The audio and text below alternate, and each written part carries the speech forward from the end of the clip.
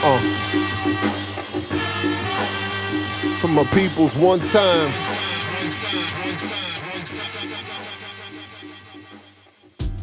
What up, ladies and gentlemen? You're back rocking with Across the Intersection podcast. This is your man AJ. I'm here with Eve and Dan this time. What's up? Hey, everybody. Don't forget to hit us up on social media. Hit us up on Facebook, Across the Intersection, and please hit us up on Twitter at Across This. We want to try to build up that social media following so that we can look legit and look real fancy and dope because we got followers. So follow us on social media. And you can follow us individually. You can hit me up at Divenomous on Twitter. I know that's real long. You're like, what the heck is that? Divenomous.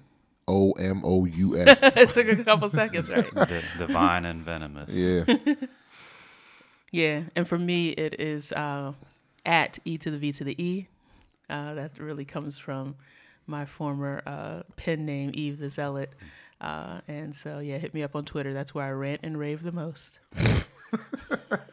Once again, this is Daniel. You can check out my blog. I do not have Twitter. I just have a Facebook account.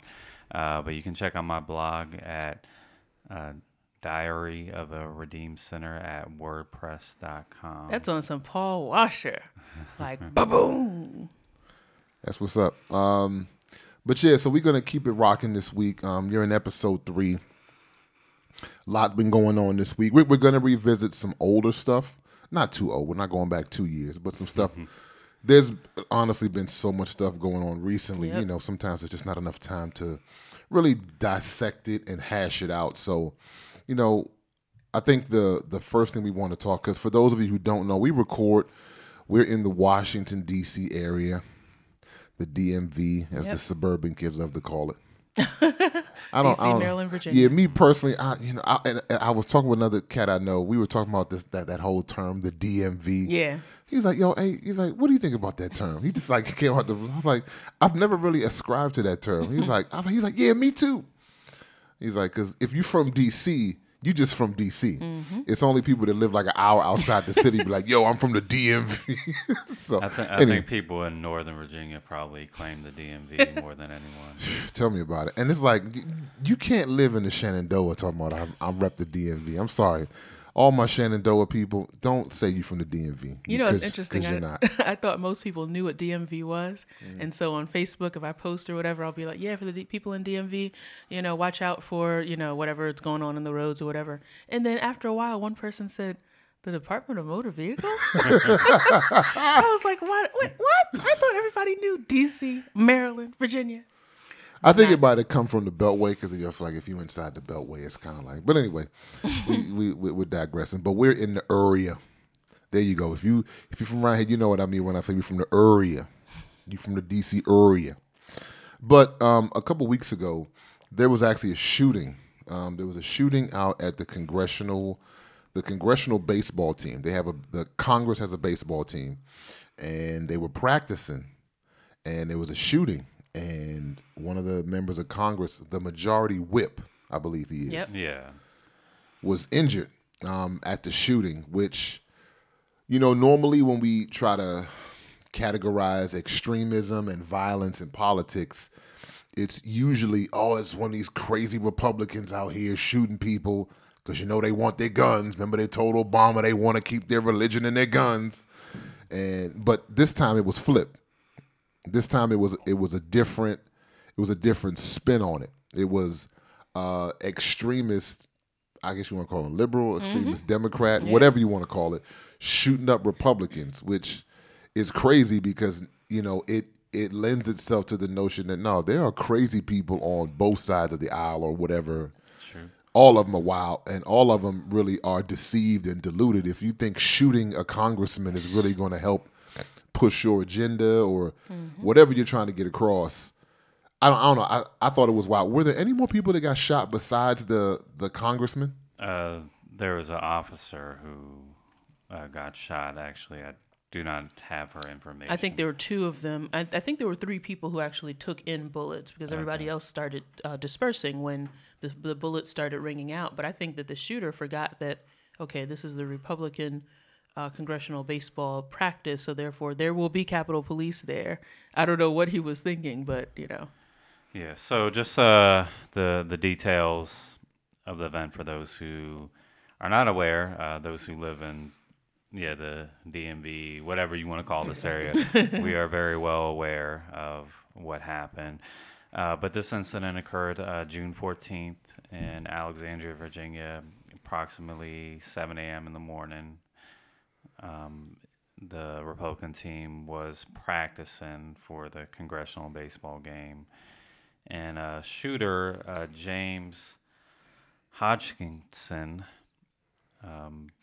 he came to the practice field, and I believe he had a 9mm and also a rifle of some sort. Yep. Crazy. And he shot up the game. He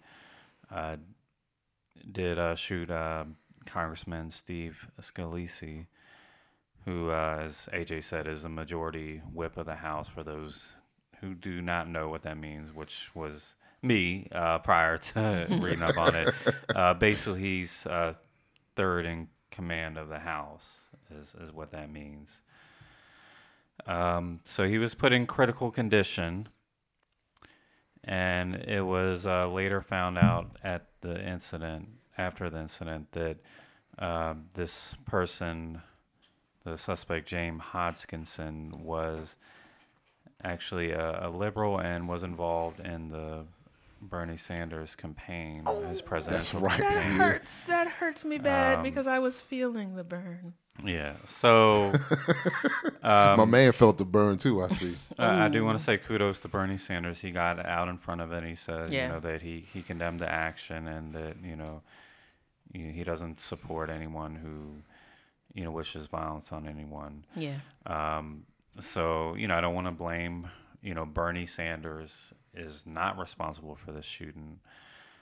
So I don't want us to go that far, but I would like to look at the issue of examining the extremism on both sides. As AJ referenced, we typically think those crazy Republicans, those conservative extremists. Yeah. But there are liberal extremists. We can be extreme on either side of the aisle, and I don't want us to be biased one side or the other. I also did want to mention a comment made by Democrat in Nebraska after the incident. It was his name was Phil Montague.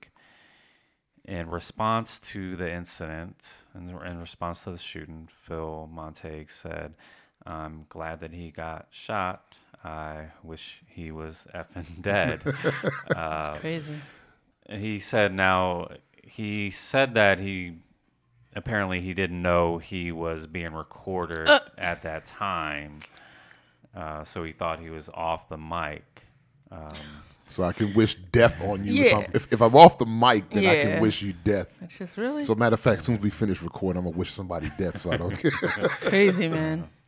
So there's a lot of hate on both sides. We do talk about the Republican hate, and I do even want us to look back at even the presidential campaign and just how many Republicans disparaged Obama in his presidency.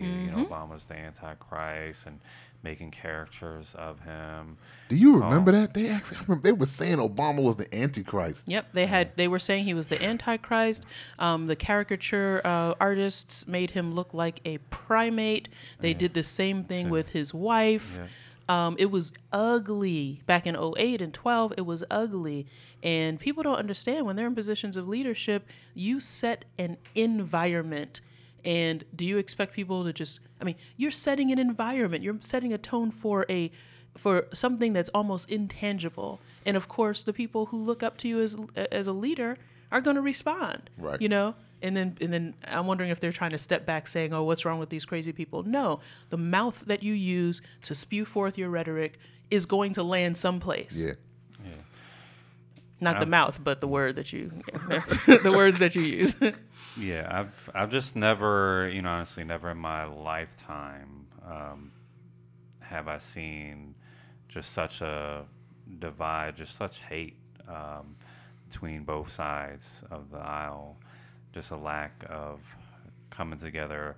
Well, I say that I do want to make mention that after the shooting, when they got together for the game, both the Democrats and Republicans prayed together, so that was a good sign. However, as Eva referenced, there's just so much crazy rhetoric on both sides of the aisle, and it leads to this type of extremism. Now, I don't remember things being this hot in the 80s or even the 90s. Well, people didn't have this much access to media, and now there's a 24-hour news cycle. I can remember when we were kids. In the 70s and 80s, you remember the news like I wasn't a kid in the 70s. What you talking about? Anyway, you remember the news going off though.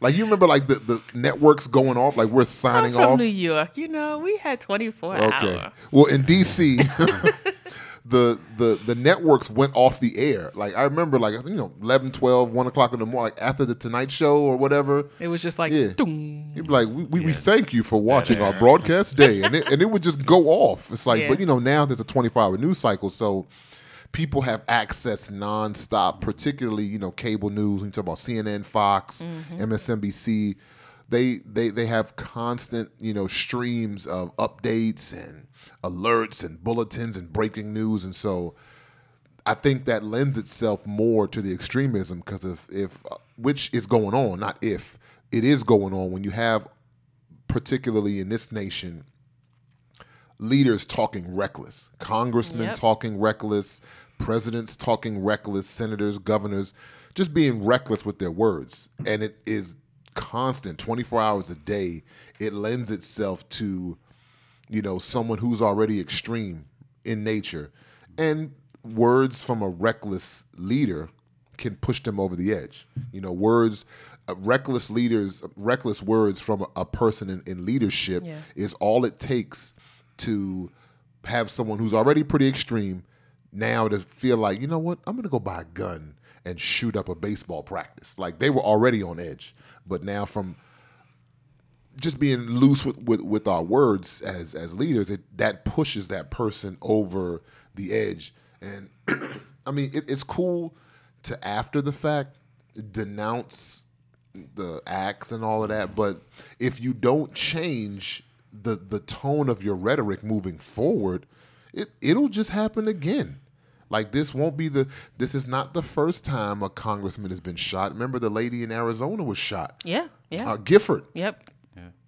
So it's not going to be the first, and it probably won't be the last because of the tone of political conversation right now in this country. It's very heated. It's very hateful. It's very spiteful.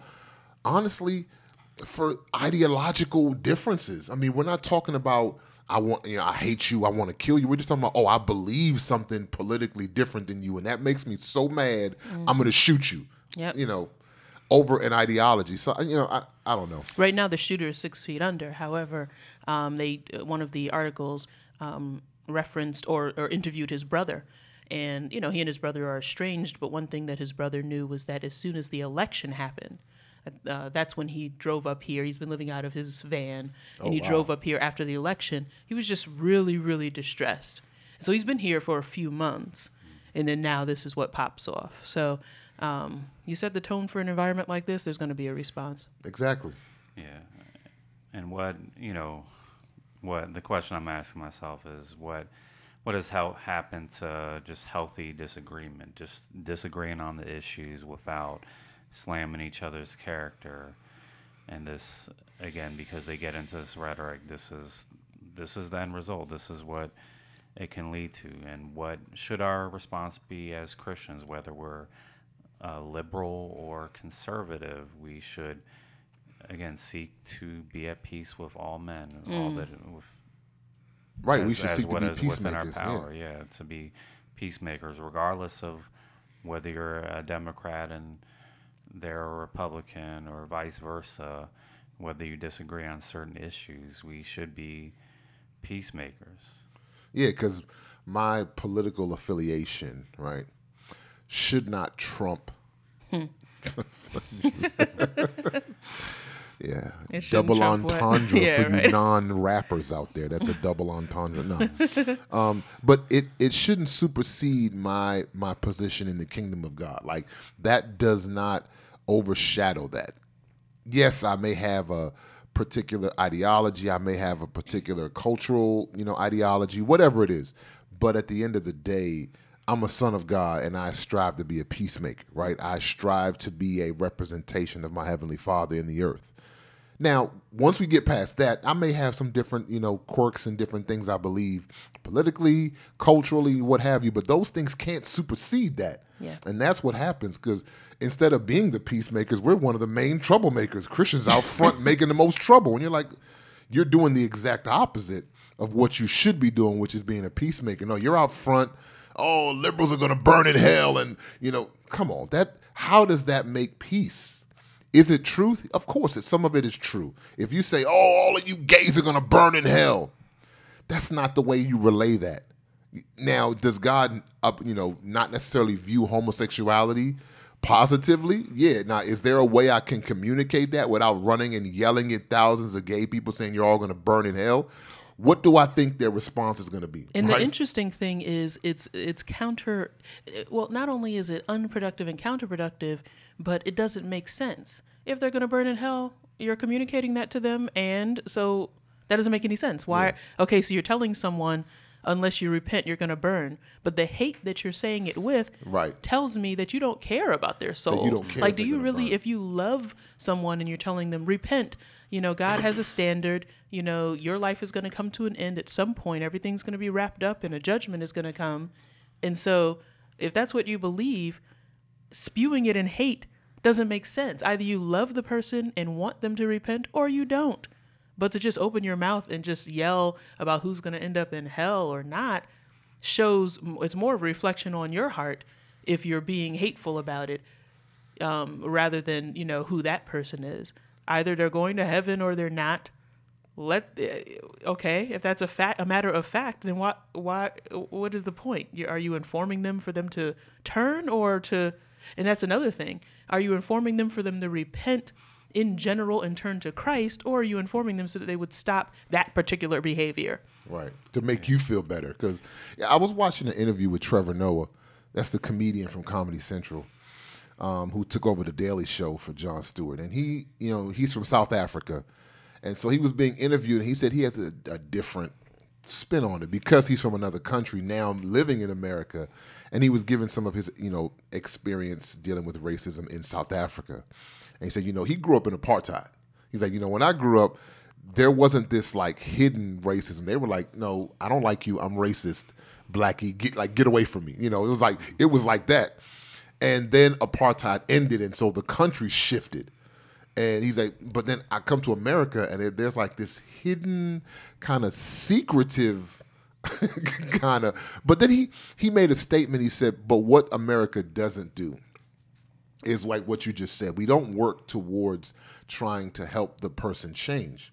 We just say, oh, you're racist or oh, you're this, whatever it is. And we just want to get you out of here.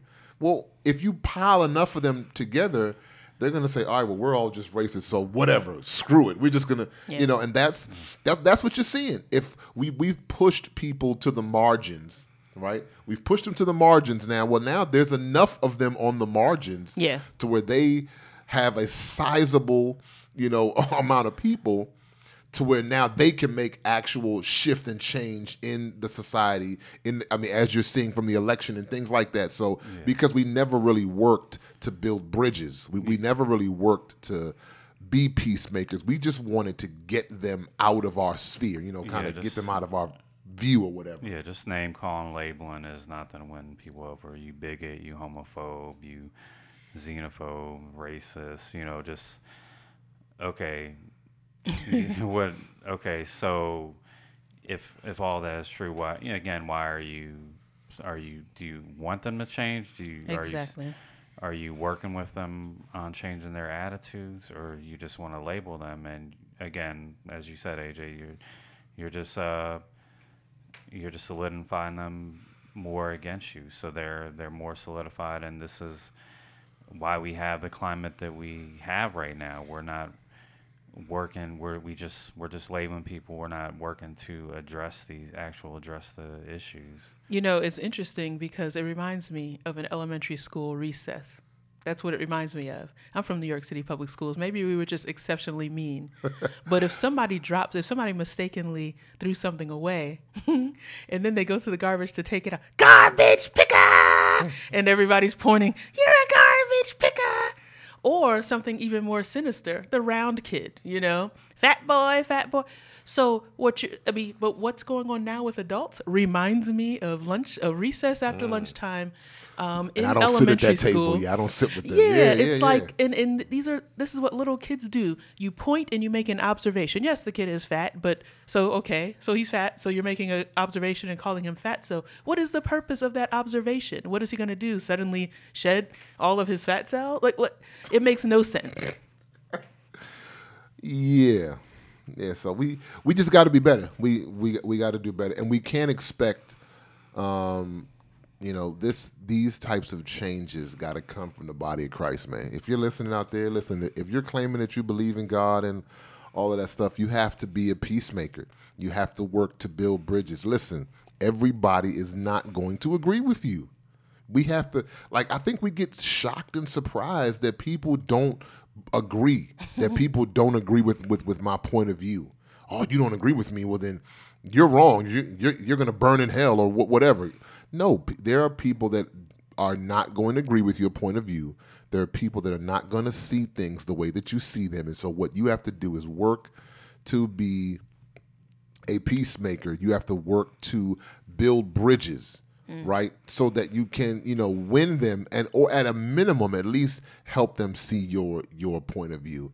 And part of that, we've talked about this consistently, which is just, making sure that we present things in a more honest way. We have to just continue to work on that. I think in a sort of a twist and turn segue, presenting things in a honest way. We're going to pivot a little bit off of the congressional shooting, is the dishonest way in which poverty is portrayed in this country. You like that? I'm getting better. I know. I like it. 3 episodes in, and I'm becoming a professional. But the dishonest presentation of poverty in the U.S. When you think of poverty. And just for all of you listening, I just said the word poverty, and I guarantee you a certain kind of image probably popped in your mind when you thought about poverty. Be honest.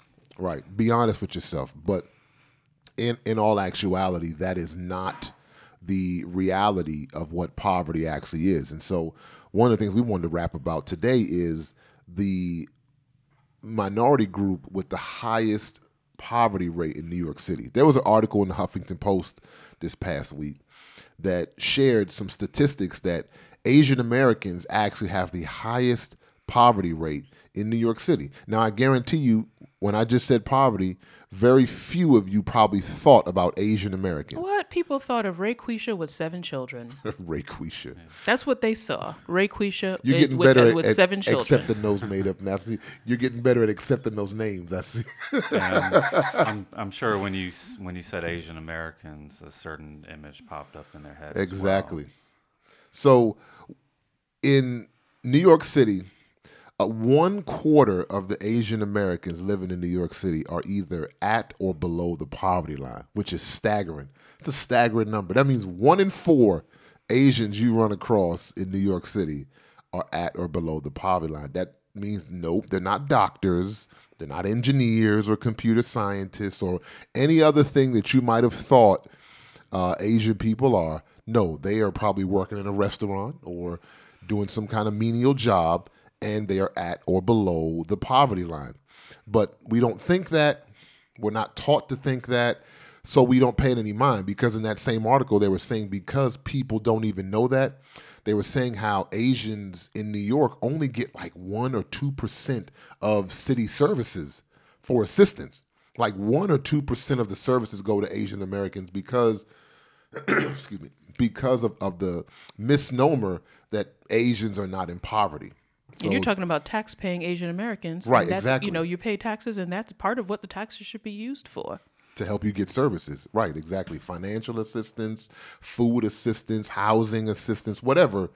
It's like 1.5% of all the services in New York City go to Asian Americans, which again is another staggering number. So what say you? What say you about this, faulty image of what we think of as poverty now I know those numbers are not the same across the board.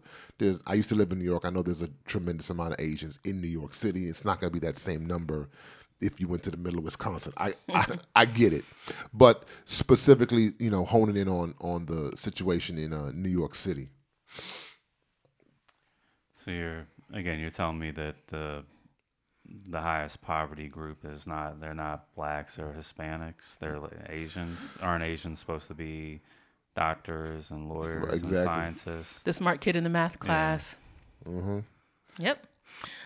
And aren't Asians they're Chinese, right? Or Japanese. Those are Asians, right? It's a very diverse group. It's funny, I was watching the spelling bee on ESPN because now ain't no sports on. And so NBA Finals is over. NBA is over. I know. I'm crying, but there were like 9 or 10 kids on the spelling bee championship, and like 90% of them were like Asians. Yep, specifically from the subcontinent of India, probably. Yeah. Subcontinent. Oh, see, I told y'all she's smart. I ain't even never heard that before. Subcontinent thing. But That's a thing. So I want to make a remark about that because the reason that human beings in our country tend to have those stereotypes, those are positive stereotypes, but the reason is because of the myth of the model minority. That's where that comes from. And so and this is across the world, by the way, when you have a country, and there are plenty of them, that have historically built their success on the backs of the lowest rung in society, when that lowest rung starts rising up saying, we want civil rights and we want human rights, a country like that needs to be able to point to some other minority group and say, what are you talking about? Those people over there have been successful. That's just the way that is. You have to justify almost, or I should say you have to eliminate the dissension in some way. And so back in when the model minority myth was first birthed, which was in the 60s, you had Asian Americans up until a few decades ago did not have that stereotype. And so the 60s come, especially 1965, and the Immigration Act came. And that actually opened up the doors of immigration. Prior to then, there were all kinds of restrictions on people that were really racially and, biased and culturally biased. But 1965 comes, and then the floodgates are opened. Interestingly enough, that's around the civil rights movement. So that same civil rights movement, Dr. King and people like that didn't just do what they did for quote unquote black rights. Like across the board, people benefited off the back of those civil rights workers, many of them dead. So it's interesting that legislation and various other things came up from that sort of climate. And one of the legislative acts was the 1965 Immigration Act.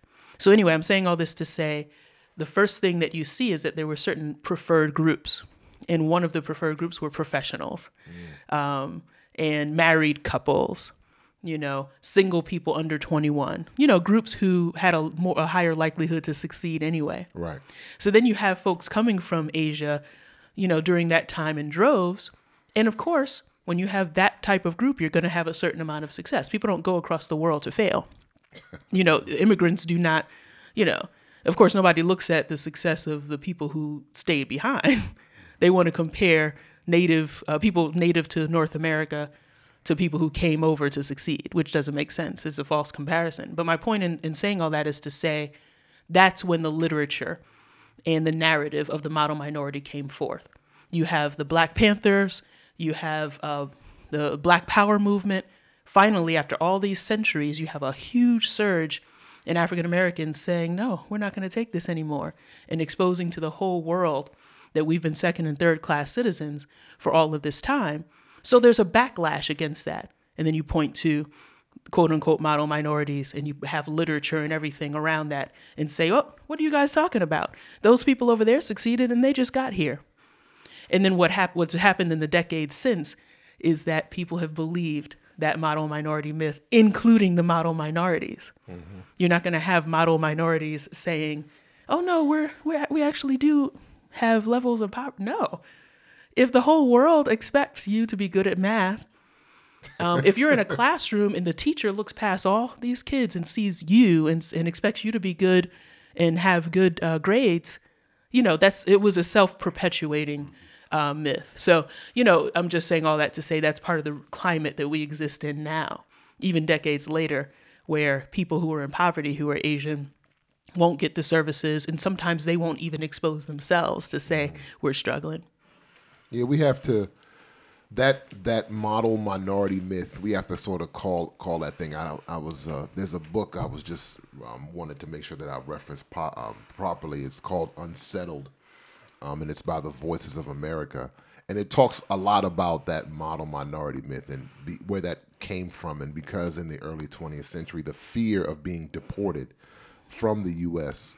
in the Asian community was so strong, and they realized that that preferential treatment for professionals.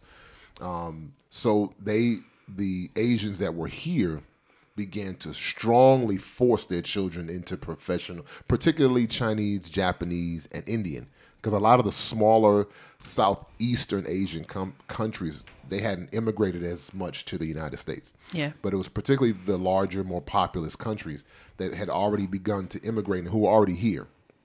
And you can read up a lot about the Japanese internment camps and Chinese who were already in the U.S. So they began they were living through very arduous circumstances. They got wind of the preferential treatment that was given to professionals and things of that nature. And so they began to force their children and put these expectations on their children, which then gave the next generation of Chinese Americans, Japanese Americans, Indian Americans, that expectation. Oh, no, you're going to, but it wasn't because you're smarter. It wasn't because you had a natural inclination to mathematics or sciences. It was, we don't want to get deported. We don't want the whole family to get sent back to third world conditions. And so if you become a doctor, if you become a scientist, a lawyer, et cetera, that we are more likely to be able to stay here. And so then that has just been perpetuated over the last century. But it had nothing to do with any natural inclination. It had, again, to do with unjust U.S. policies that were then perpetuated by propaganda in the media. And so here we are in 2017. And we had, we talked a couple weeks ago about our cultural biases. And we do. Yeah. We just assume sometimes that the Chinese guys are smarter or the Indian guys are smart. Where does that come from, right? And this is a cultural thing. So if we go somewhere, if we're in a class, we just assume, oh, this guy, he might be a little smarter than everybody else. I might get him as a tutor or try to, and we got to really call these things out for what they are.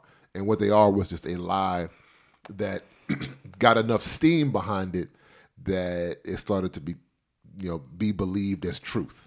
It started to, become part of the sort of subconscious psyche of this country that Asians are somehow more naturally inclined in terms of education. And not that they're not. That's amazing.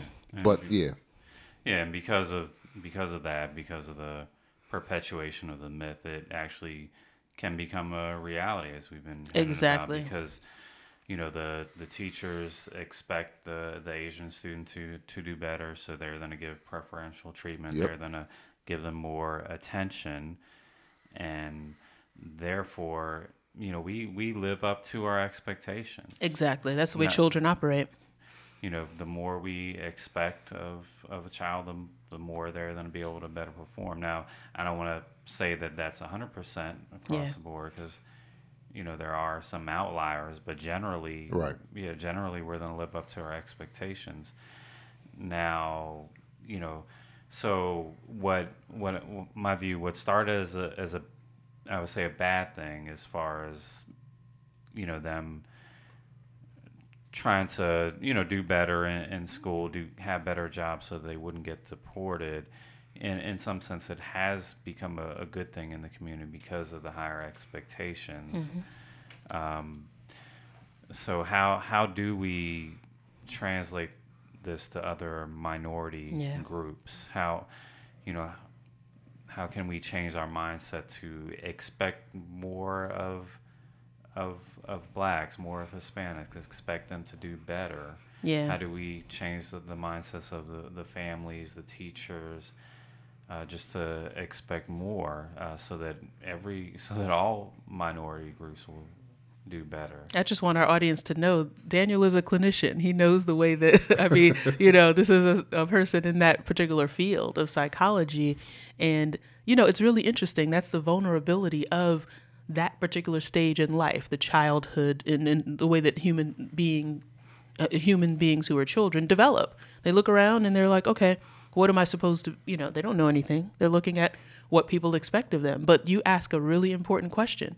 If Jose was expected, every time you see a kid named Jose or a kid who looks like his name might be Jose, if every time you see him, you expect him to be, a computer scientist, how many kids over the course of decades who, have a particular appearance would have become computer scientists or, high wage earners, for example, And so I think that speaks to, we should have high expectations, that match interests and talents in children. Of course, one of the lashes is that, there are very few Asian Americans compared to other groups in the humanities and in other fields. And how many people would have been great anthropologists, but they weren't geared in that direction. And anthropology is very important.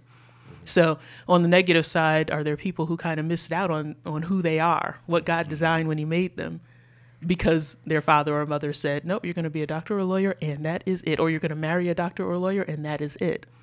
But on the positive side, just like Daniel said, it's like, okay, what can we learn from this?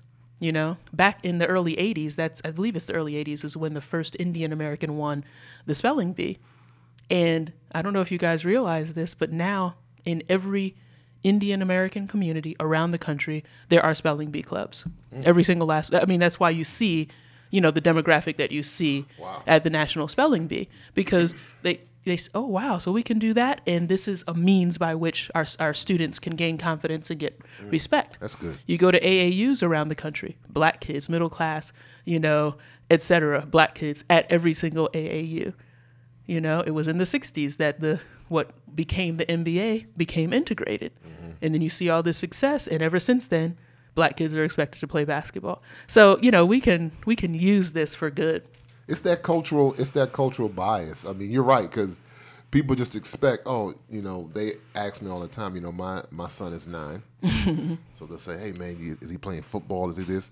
Is he that? He can play whatever he wants to, but he's not forced just because he's a black kid to have to be good at athletics. Now, he likes to play basketball, so he plays basketball, but there's no pressure like I know parents are like, oh no, he's going to run track and play basketball and football because he's going to get a scholarship. Why? Why couldn't he get an academic scholarship, right? Why would you not, because if we're being honest, there was an, I wasn't going to say article, but the company's closed down now, Al Jazeera, now they have AJ Plus.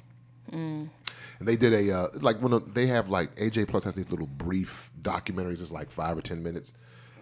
And I love Al Jazeera. And they did one on, now NSA gonna start tracking our Al Jazeera. But I don't know if y'all knew AJ Plus was part of Al Jazeera. But anyway, they had one of their little mini documentaries. They put them all over the internet, Twitter, Facebook, YouTube, about Nigerians. And people don't realize that Nigerians are actually the most educated minority in the United States. Yep. That wouldn't pop in your mind when you think about minority groups that crank out the most doctors, crank out the most whatevers, you name it. It's Nigerians. Just go down to Houston, you'll see it.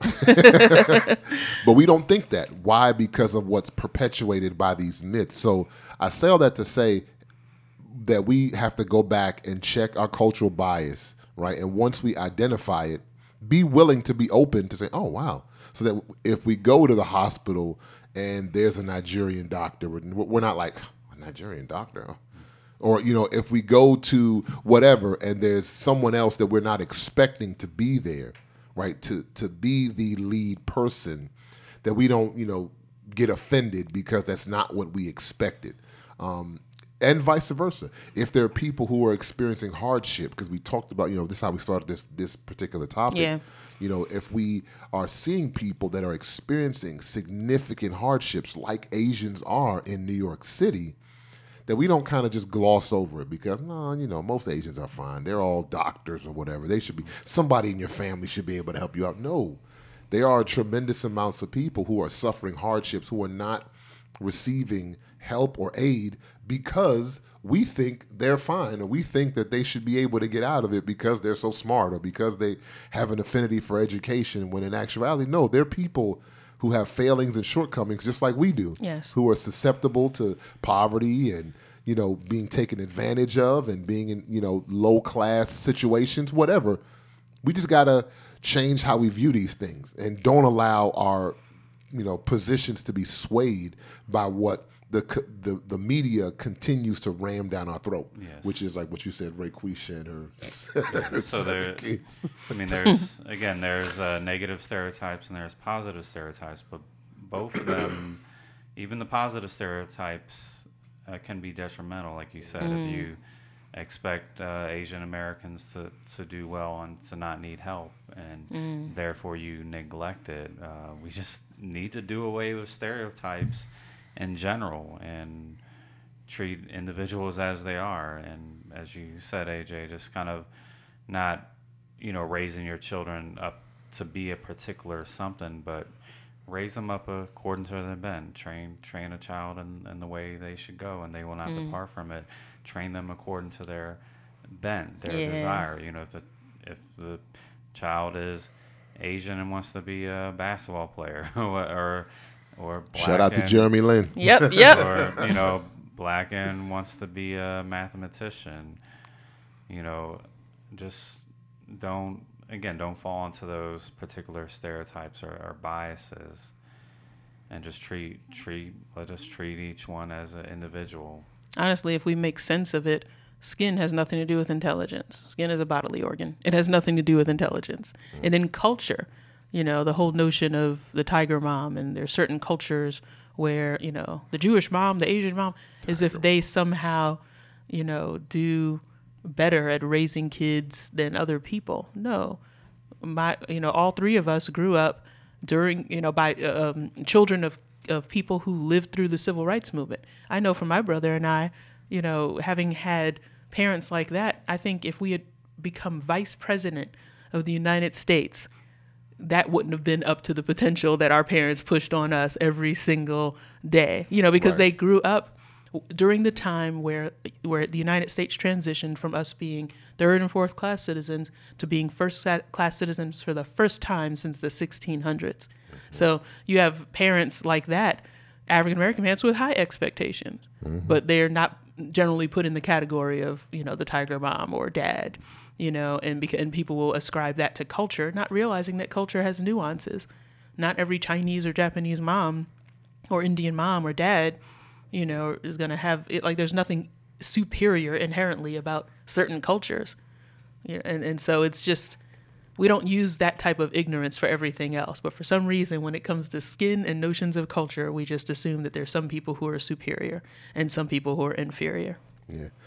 I think we just got to, we have to be honest. And sometimes we just got to say, I fell for the stereotype. Sometimes we just don't want to admit that, dang, I fell for it. Like, I thought all black folks like chicken or something, whatever. Like when I tell people my family's from and watermelon. Very few people do not like a watermelon. Like there's that old Dave Chappelle joke. He's like, chicken is delicious. Yeah. I thought everybody liked chicken.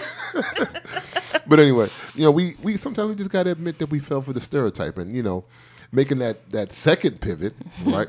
One of the stereotypes that I think we fall for is that women can't be leaders. We sometimes think that women cannot be leaders. Or they're masculine if they are. Right. Or exactly. Or they're, masculine, particularly for black women.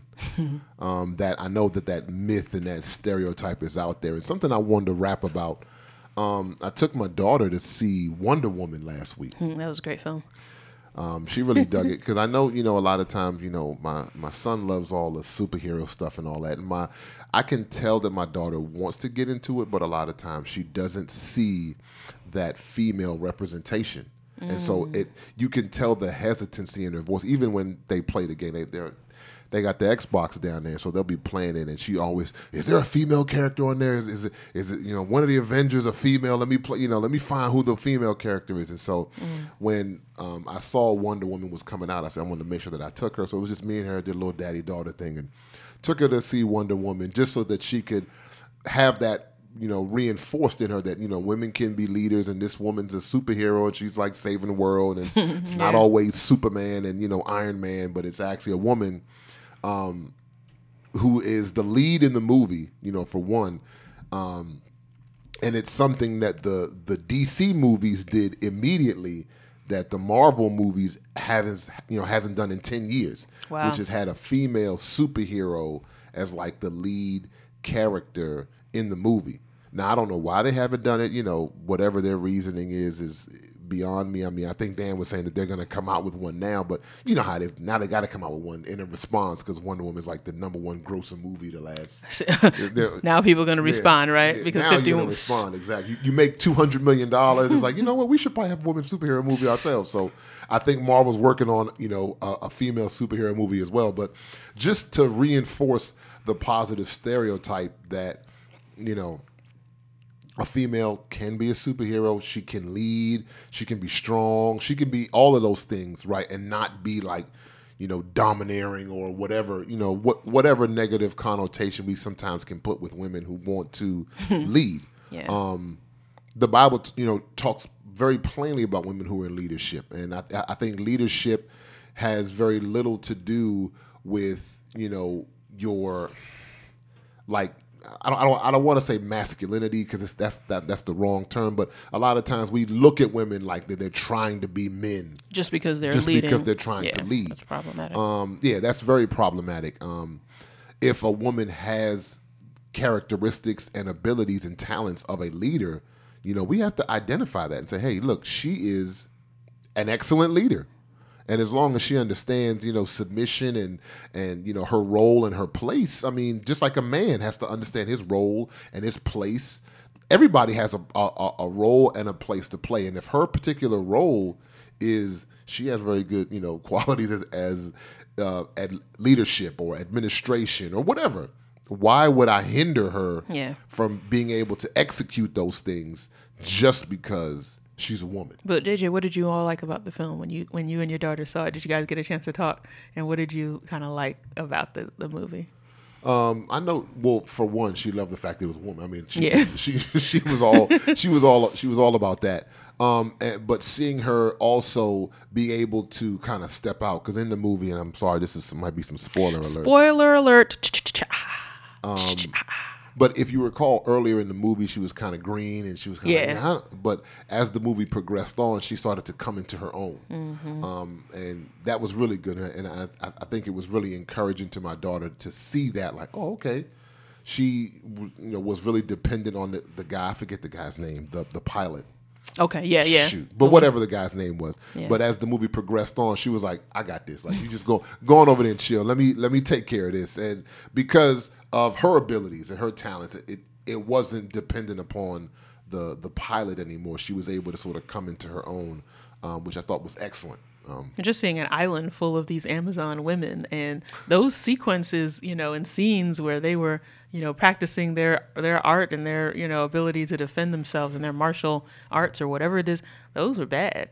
Those were bad. Like those chicks were on point. So it was great. It was just nice watching that. So, and then they seemed to have, there seemed to be like some kind of integrity there. Like they're there for a purpose, and they're trying. Of course, Wonder Woman her mother wanted to protect her, but she ended up coming into who she is. So yeah, that was cool. Yeah. So I just do want to make a comment. I'm like a comic book buff. All right. I'm really into Marvel, so Marvel bias. I'm over. I'm a little more biased to Marvel than DC. Now, just referencing what you said before, Marvel did have a plan before Wonder Woman came out to come out with a Captain Marvel movie. Although DC gets the credit for doing it first. So kudos to DC, and I'm glad that these type of movies are coming out. And again, to the further point about women in leadership and position of power, I believe a woman can lead, a woman can be in positions of power, and it is a good thing. Now, as believers, and I know everyone is, we have different listeners here and different listeners who are Christian who may have different views as far as a woman's role, in the family or in the church. But I believe that as man and woman, God created us different and unique, and can fulfill different roles. My personal view is, what the Bible says is that a man is, to be head of the household, and that. What you talking about? Yeah, I'm taking. Unless you married the Wonder Woman, I don't know. Yeah, well, I'm taking. Like, put that lasso down, girl. This is my house. No, I'm just kidding. Yeah, it's not a. My comment is not to be mistaken for subjugation of women, but it is a role that I believe God has uniquely designed. Now that doesn't prevent a woman from being, president of the United States. Probably not Hillary Clinton though. I told you, we can kind of offend. I hear a bias coming on. Yeah, maybe Jill Stein might have made a better candidate. I liked Jilly. I really did. But, Jilly from Philly. Or wherever Jill Stein is from. Yeah, so it is Jill good Scott. just to see these type of movies and TV shows. I also have superhero TV show out by Marvel, since Marvel bias, but the Jessica Jones is Okay. one female lead. I was going to ask you, which Avengers are women? Shout out to Netflix. Like, We keep telling you, Netflix, you can sponsor us anytime. Yeah, so these are coming out. It's I think it's a good thing that you can. I don't have a daughter yet, and we desire to have a daughter at some point, but it'd be good to bring them out to these type of movies. No, definitely. And in that same vein, so Wonder Woman comes out within the last 2 weeks, and then I guess this will make Dan happy, right? So then Marvel goes ahead and drops the Black Panther trailer. boom. I think it came out during the NBA Finals. It was during the NBA Finals. Because there was a commercial. The trailer came out. The trailer came out. I think it was Game 4 or Game 5. And they dropped the Black Panther trailer. And that joint looked amazing. Chadwick Boseman was handling his business in that trailer. My goodness. It was funny because they I was watching all the memes that people were putting out on Twitter. What were they putting out? Because I don't know what the music was in the background, but somebody was able to extract the music, and they had like 4 guys walking into like a movie theater with a dashiki on, and they were like, brothers rolling up in the Black Panther movie like this, and they were coming in. It was hilarious. But I think similar to Wonder Woman, what the Black Panther is going to do, because Black Panther is the first black superhero who will have a lead in a movie. Right. Dang, it's 2017 and you're trying to tell me what? Well, from the Marvel Cinematic Universe. I know Blade came out like 15, 20 years ago, whatever. But with this new incarnation of what Marvel's been doing with the Avengers over the last 8, 10 years, whatever. Dang. That he's like because there have been a couple, I know there's a couple Black Avengers, but none of them have had like their own solo film before this. Yeah. But one of the things that I saw from the Black Panther, just a trailer, just a 2-minute trailer that I didn't see from the Wonder Woman full-length movie, because what you would kind of expect a lot of times when a woman takes a role front and center, sometimes you see backlash. Sometimes you hear Yeah. that backlash. Oh, she's just trying to take over. I didn't really hear much of that. It was it was all around praise. Great movie. Good job, DC, for having a female lead. Which was surprising because you don't hear that a lot. Black Panther trailer comes out, and it's only 2 minutes long, and you hear a lot of backlash. Oh, this movie looks too black. That's crazy. His name's already Black Panther. Oh God, and His name is T'Challa. But anyway, well, you know what I'm saying. Right. And it's set in, well, granted, a fictional country. It's not even a real country. in Africa. So yes, would you expect some? Yeah. What What color did do you you expect? expect him to be in Africa, in the middle of Africa? One of the things that I saw a lot of was people saying that the poster for the movie, he looks too much like when Huey P. Newton was sitting on that wicker chair with those two spears. That's what that poster reminded them of. And so just a little bit, not a lot, not like tons of backlash, Yeah. but it was enough to be noticed. Like, people are not as receptive to an African movie because really it's more African than African American. Yeah. An African superhero having a lead. Because, where Blade was more of an African American, this Black Panther is actually more African. Culturally, even though it's a fictitious country, geographically, it's in the continent of Africa. And I think the majority of the movie is going to take place within, Wakanda, which is, like I said, a fictitious country within Africa.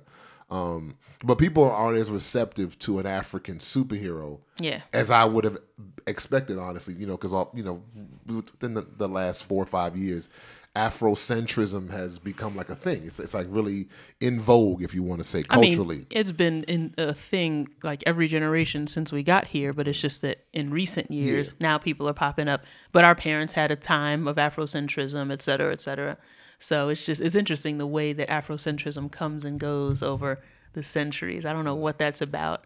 But one thing that it's really interesting because I was more attracted to the subtext of what this trailer seemed to show, which is Africa is there's a lot more going on in that continent than you think. It's almost like, there's an overlay of, a very wealthy continent, but then the oppression and poverty but then actually, it almost seems to say, actually, I don't know, like we actually have this facade for a reason, to keep you from continuing to rape us, of our resources. So it's really, that's what I got from the trailer. Wow.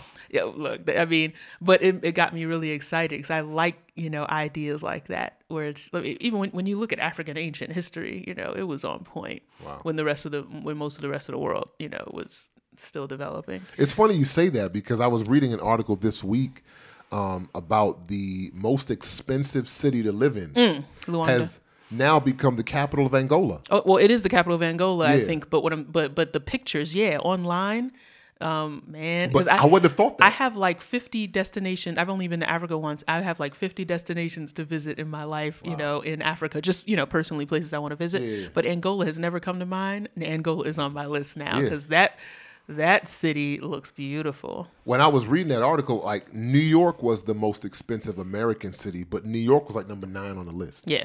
And just, we were talking about those stereotypes earlier. I would have never thought a city in Angola would have been the most expensive city to live in the world. Yeah. Like more than London, Hong Kong. Yeah. They named all these other cities and they were like, no, the capital of Angola, it's like 5,000 euros or 6,000 euros, which is like $8,000 or $9,000 a month, yeah. a month to rent like a studio, like a little small apartment, which was just crazy. But anyway, I just thought, seeing some of the backlash from the trailer, I was like, it kind of was.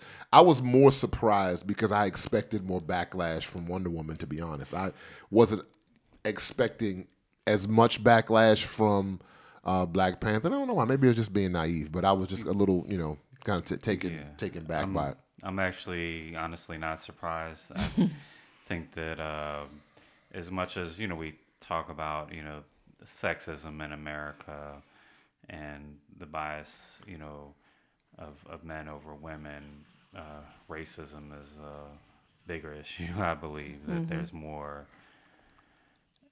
bias against of whites against blacks, and I believe a lot of the backlash that I'm seeing is due to, I think, and again, everyone knows I'm white, so don't catch offense when I talk about white people, but I believe you can talk about white people. You should do that every show. Just say, by the way, you know. Yeah. But I think we desire to be represented in everything. We are the dominant culture, and we get upset when this superhero movie that's basically all black except for a couple other characters. Oh, we're not. Why can't it be more inclusive? What about when we come up with those movies that are all white? You don't see a single minority character in there. Those films aren't even called all white films, but this one, that article would say Black Panther with an all black cast. Wait a second. Yeah, so it's very hypocritical, and there's, why is there this desire that we as white people want to be represented in everything? We are the majority culture in America. We need to chill out. Like, let someone else get their shine. It's okay. You're not gonna lose your position of power or white privilege anytime soon. And it just kind of is really, the whole thing is really funny to me. Like, as soon as this movie comes out, again, as we said, it's based in the fictional country of Wakanda in Africa, so the majority of characters should be African, black, or of African descent, and so there shouldn't be a question of why this is a majority black film. It should be that way. I'm a little leery, hopefully that when it comes out, I think next summer, it's supposed to come out next summer, that, Dang, we have to wait a whole year?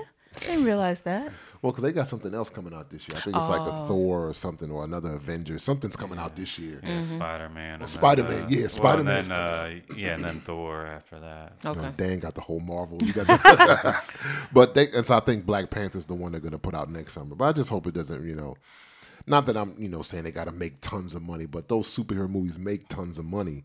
And so you just kind of like, I hope the one black movie doesn't be the one that it's flops. going to be okay. I have a feeling, yeah. So, but, I think speaking of just letting people get their shine, we're going to pause right here and let one of our sponsors get their shine. How about that? How about that? All right. Do you feel like you're just managing day to day? Imagine a life where you understand your purpose, you're actively pursuing your goals, you're impacting the people around you through your leadership, and you have systems in place for maximum efficiency. Well, let me introduce you to Coach Sheba.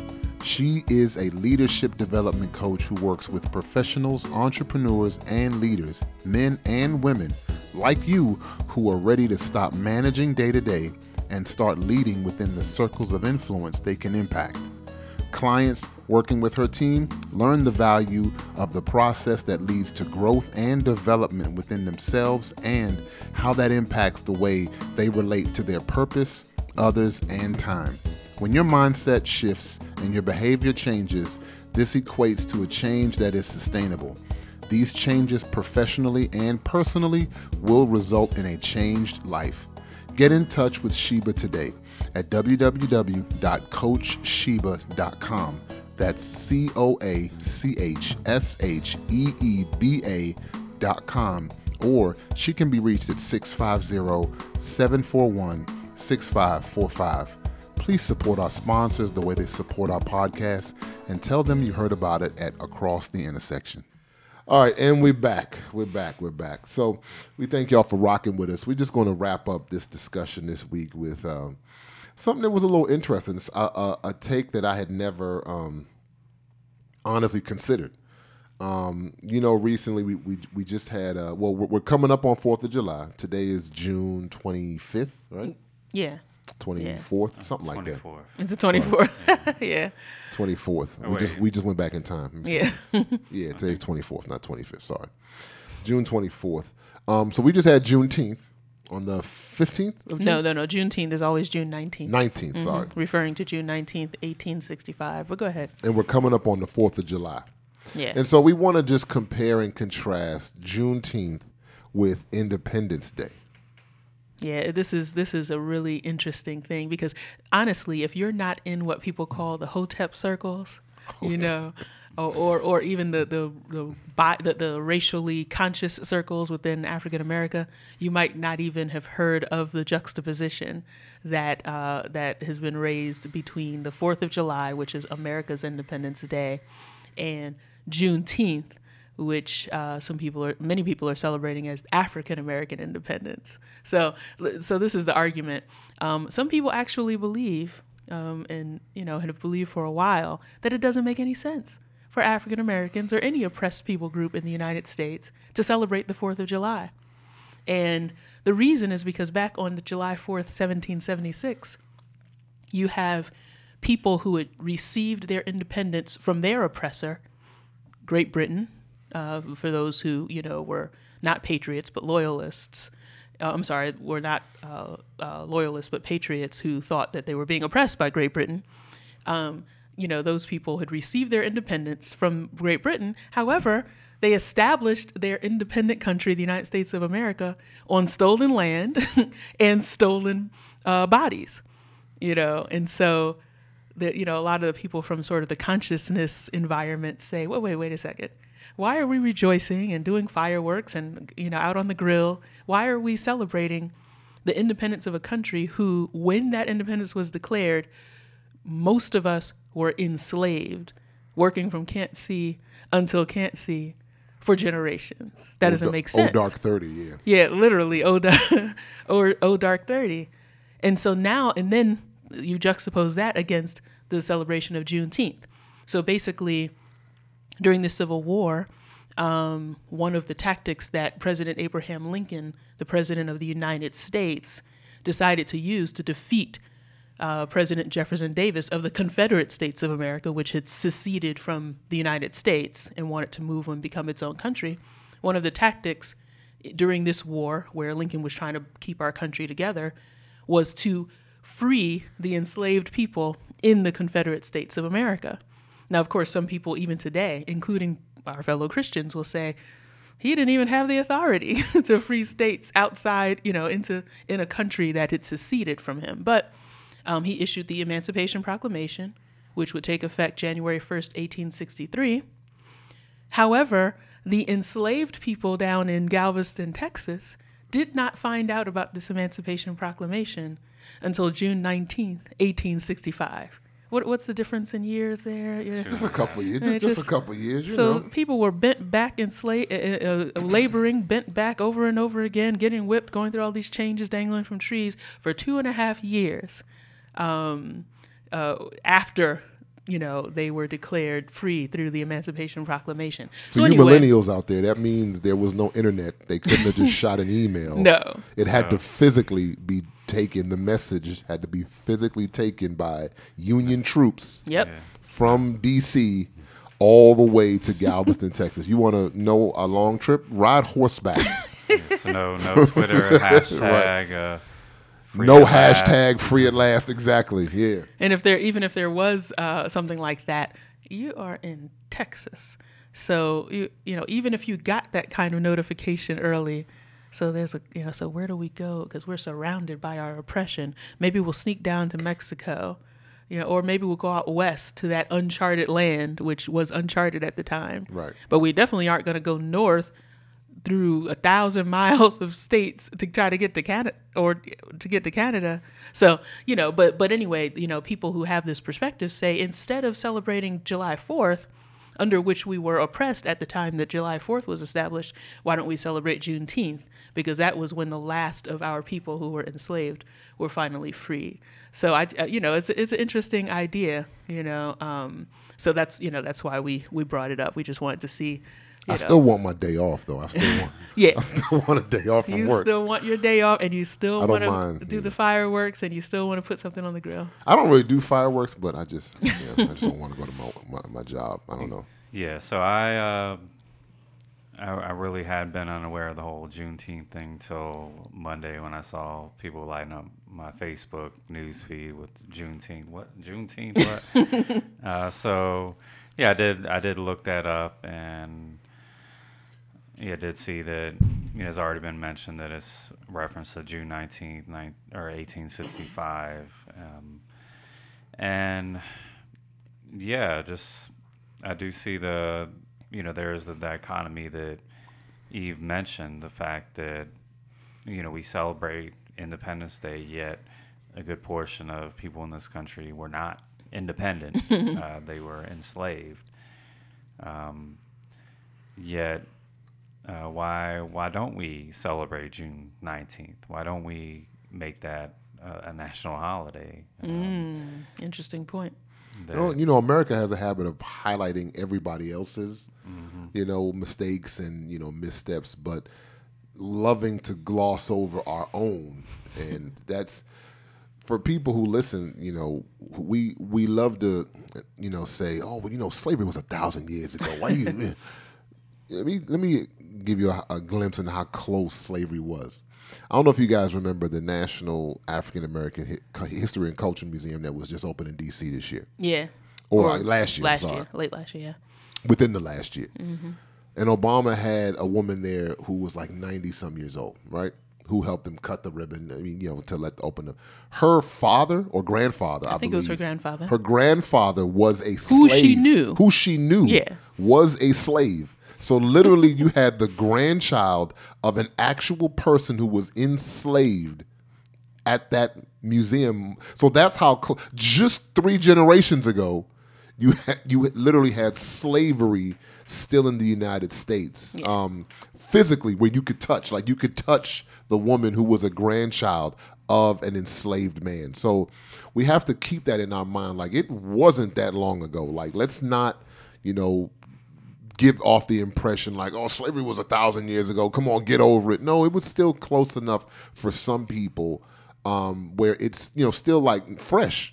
Those types of memories don't go away that easy. And then another sort of use of math when you look at it. Some people don't know this, but 1619 was the first time that that Africans were brought here to this continent and served as indentured servants and became slaves and so forth, and then slavery became racialized and all that. But what I'm trying to say is that when you look at the number of years of slavery and the number of years since, we have actually had a slave society longer than we've had a free society. Wow. So that's another thing. Again, people love to say, because people are uncomfortable, especially when a great country like ours, when a little bit of the country's butt starts to be exposed, people get uncomfortable. Yeah. But and people just want to shrink back and say, let's not talk about this, let's not talk about that, even though that kind of backdrop explains a lot of what we see. But people want to shrink back from that instead of saying, no, let's do like they did in South Africa, the Truth and Reconciliation Commission, and actually let's talk about all this so that you could stop assuming that the conditions that you see and all of the wealth gaps and all of those things are just because a group of people are just innately inferior. Yeah. No, there's a reason for it, and so let's look at how close slavery is. And even beyond slavery, of course, you had Jim Crow and lynchings going on for many decades after. And the fact is that even though the slaves were freed in the southern states, quote unquote, and the northern states, that all these lynchings were going on. Blacks are being killed left and right, and we're not receiving justice. We're not being treated as equal citizens, and there was very little enforcement of their freedom. It wasn't being enforced in a lot of these southern states.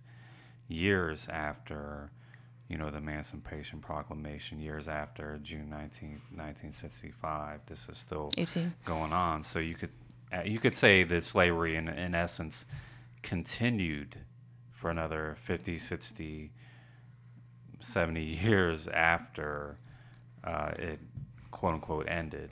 That's there's really a book out called Slavery by Another Name, and it talks about the conditions. It talks about the conditions of African Americans in this country post-Emancipation Proclamation up until the early parts of the 20th century. So it's really important. I mean, and these are things that are important to know, because otherwise, again, we were talking about bias and about existing within an environment where bias is something that it's easy to fall for, even if you're intelligent. And you can look at all of the differences in what the media shows you about different groups of people and just assume, oh, there must be something wrong with people who haven't succeeded in certain areas, or there must be something inherently right. But when you step back and you realize that 1965 was the last year, or I'm sorry, was the first year that Americans of African descent have been given access to first-class citizenship. That's the beginning of Generation X. right. Basically, our generation is literally the first generation to be born into first-class citizenship after all these centuries. This is the first generation. Mm-hmm. So, again, it doesn't do us any good as a society and as Christians, to make assumptions about entire groups of people without a historic context. Yeah, we just can't. In summary, I mean, I think what we have to understand, and, we drilled this point home earlier, was we, body of Christ, we have to be peacemakers. We have to be bridge builders. We can't expect people who are unrighteous and who are unjust and all of those other things that we love to call people, other names we love to call people. Mm-hmm. We can't expect them to act any other way than the way that they're going to act. I can't expect a lion to not want to devour a zebra when he sees one. And so what we have to do is we have to work to build these bridges, mend these fences, fill in these gaps. The Bible talks about standing in the gap. Well, this is one of the ways in which we can stand in the gap and begin to be peacemakers, begin to bring people together, because we're never going to win anybody to anything if we don't start by at least seeing their viewpoint. What's interesting, and I really want to see what you both feel about this. What's really interesting that I've encountered is that when issues come up, I find that even agnostics and atheists say, well, what is the church doing about it? Like I hear that coming up, and it's weird to me, because I'm like, you don't care about the church? Well, like, why do you, but for some reason there's this, and I don't know if they would admit to it, but it comes up in conversation where it's almost like they expect Christians to have an approach, some kind of godly approach or some kind of reconciliation related approach to the conditions of society.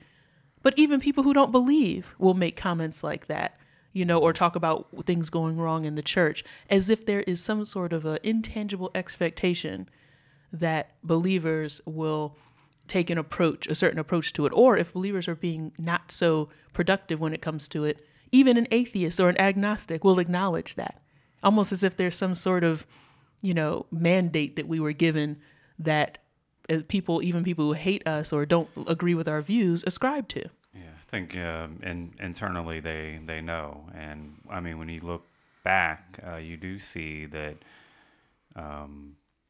not. I can't say in recent history, but you do see how Christians did stand up. Christians were the first ones to, create, hospitals, and it was a Christian who, helped to end the slave trade. So it is our role and responsibility not to just come in at the tail end or come alongside, but to actually lead these movements, or fan the flames of discord. Yeah. So actually, we need to actually stand up. We need to get ahead of these things, and not as believers just trying to catch our breath, catching up with what's going on in the world. But no, we need to address these issues head on, and take the role the Lord has meant for us to take as believers. And even like you said, the world recognizes that, even that, we're not doing what we need to do as believers. Yeah, we can't wait, right? We cannot take our time in becoming bold. Listen, Christians have fallen short from the beginning of Christians. Christians have fallen short, but what we can't do is we have to be quicker to be bold, particularly with holding each other accountable. You know, listen, there were chaplains on slave ships, so Christians have missed the mark from the beginning of Christianity. But what we can't do is we can't. Who are they praying for? Good grief! We can't wait around, you know, to walk out and step out in boldness. We have to be quick to be bold. So that's what I mean is we have to be quick to be peacemakers. We have to be quick to be bridge builders. We have to be quick to be lights. You know, to walk in that. And, you know, part of that is holding our brothers and sisters accountable. And also part of it is, you know, like what we hopefully do here, you know, which is bringing God to the forefront. We like to try to keep that stuff on the low. And, you know, like I like to end every show is, you know, as long as I'm still kicking and breathing, I'm going to keep God in the forefront. Like if I'm talking about issues, I'm being bold and I'm doing it because I want to keep God in the mix. I'm not going to keep God on the low. I'm going to keep him in the forefront, you know, but do it with a mature, do it from that mature perspective. So with that, we appreciate y'all rocking with us this week. We thank y'all. We hope y'all got a lot out of it. And, you know, like I just spewed out, you know, we want to keep God in the mix and keep him in the forefront because that's what we do. We want to do it from a mature perspective. So for Eve, for Dan, this is AJ saying thank y'all for rocking For my with us. peoples one time. Peace. Let's get started, I won't cheat you. Let me set apart who is my people. The ones who set in their heart to be believers. Press on to the mark to follow Jesus. When it gets hard, they be seeking the leaders. Fathers that help them heal when they are beaten, or help them see the meaning when they're grieving. Don't follow their feelings that'll be misleading. Yeah, they the ones that keeping it biblical. Keep it 100 when others saying it's